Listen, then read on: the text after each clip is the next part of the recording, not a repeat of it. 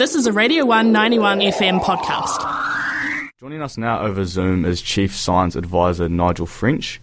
He'll be speaking to us about the highly pathogenic bird flu that is currently sweeping the world. Kia ora, Nigel, thank you for joining us today. Hi, good morning. I guess I'll start off by asking, what is the avian influenza virus? The avian influenza virus is just like a lot of the other viruses that cause flu.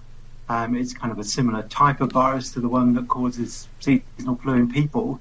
But this particular strain that's a concern at the moment is one that has a preference for birds, so for poultry, but also for wild birds as well. Yep. And it's quite a severe one in those particular animal species, and it's spreading quite rapidly around the world and now beginning to affect other species too. What does highly pathogenic mean in this instance relating to this virus? It's called highly pathogenic because it causes severe symptoms in the animals that it affects. So there are different types of influenza viruses. There's called low pathogenic and high pathogenic. The high pathogenic ones are ones that cause higher fatality and more severe symptoms. There's a specific definition for them determined by, the frequency with which they kill, particularly young poultry birds. And do you believe this virus will eventually reach Aotearoa, or will it hopefully stay away from our shores? There's a good chance it will stay away, but the speed with which this particular strain is spreading at the moment across multiple continents. There were about 67 countries affected last year, a few more this year as well. The speed that it's spreading and the fact that it's crossing over into mammals as well is a concern. And I think our relative isolation has helped us till now and could well help us in the future. But we need to be a bit more vigilant to make sure, because although it's one of these examples of a low risk but potentially high consequence event, so that's why we're advocating to be, kind of ramp up surveillance and also make the public a bit more aware of what this is. We obviously have a lot of beautiful wildlife here. How much of a threat would this, this virus pose to our wildlife in Aotearoa?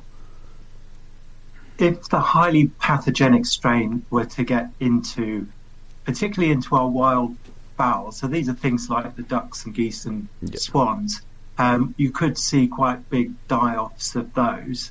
But also it can transmit to other shorebirds, gulls and other shorebirds as well, and cause quite severe symptoms in those too.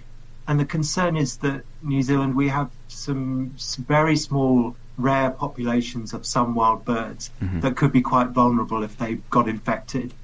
So if it were to arrive here, and particularly if it then became amplified in the ducks and the geese population and then cross over into our more endangered species, that we could have to take quite serious action to avoid some major consequences.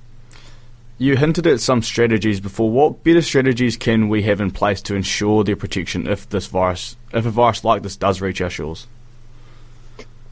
Yeah, I think, the first thing is to try and make sure that we detect it early if it does.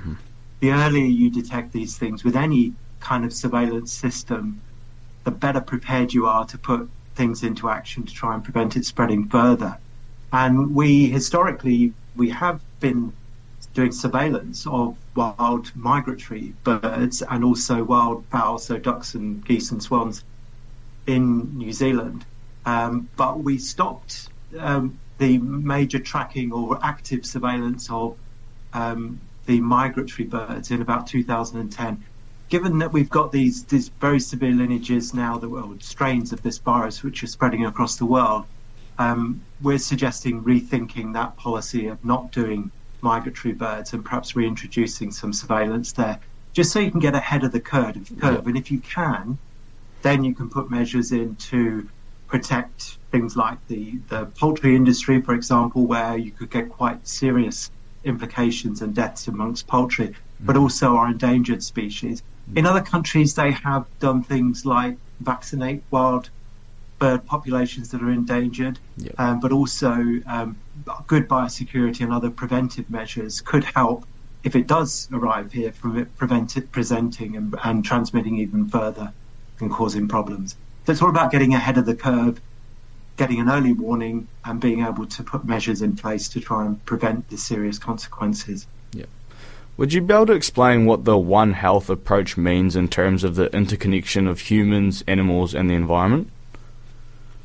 Yeah, One Health is it's a kind of framework of thinking about particularly infectious diseases.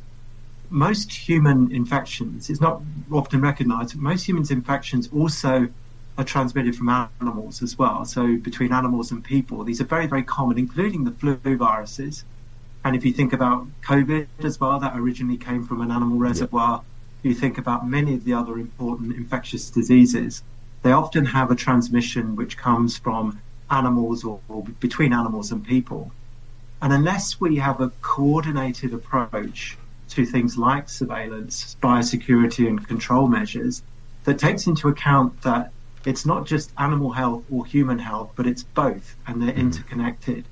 So what we're advocating for is an approach which develops systems that are much more connected and using the same methods and same tools in order to try and detect things. So, for example, the Ministry of Health looks after humans. Ministry for Primary Industries looks after our food animals. DOC looks after our wildlife.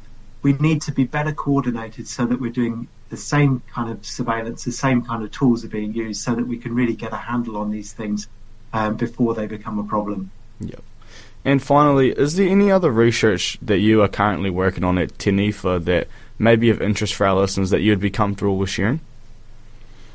TNIFA is a very young organisation, so we've only been going for 12 months, and we're just in the process of funding the first round of infectious disease proposals. So it's a bit too early to talk about those, but we have been doing some work around pandemic preparedness and planning, which we hope will be published soon. So that was a piece of work specifically to look at what we currently do, what we can learn from the COVID response, and how we can improve our preparedness for any future events like COVID, should they come along. It's quite likely we will get another pandemic, and we just want to make sure that we have everything in place to try and deal with that. So there'll be a lot more announced soon, but the main focus of TNIFA really is around better preparedness for infectious disease outbreaks and pandemics, and also addressing serious health inequities that happen in New Zealand, access to healthcare, but also access to things like vaccines and therapies as well. Yeah. So early stages, but there will be a lot to talk about in the future. Thanks for listening to a Radio 1 91 FM podcast. There are heaps more at r1.co.nz.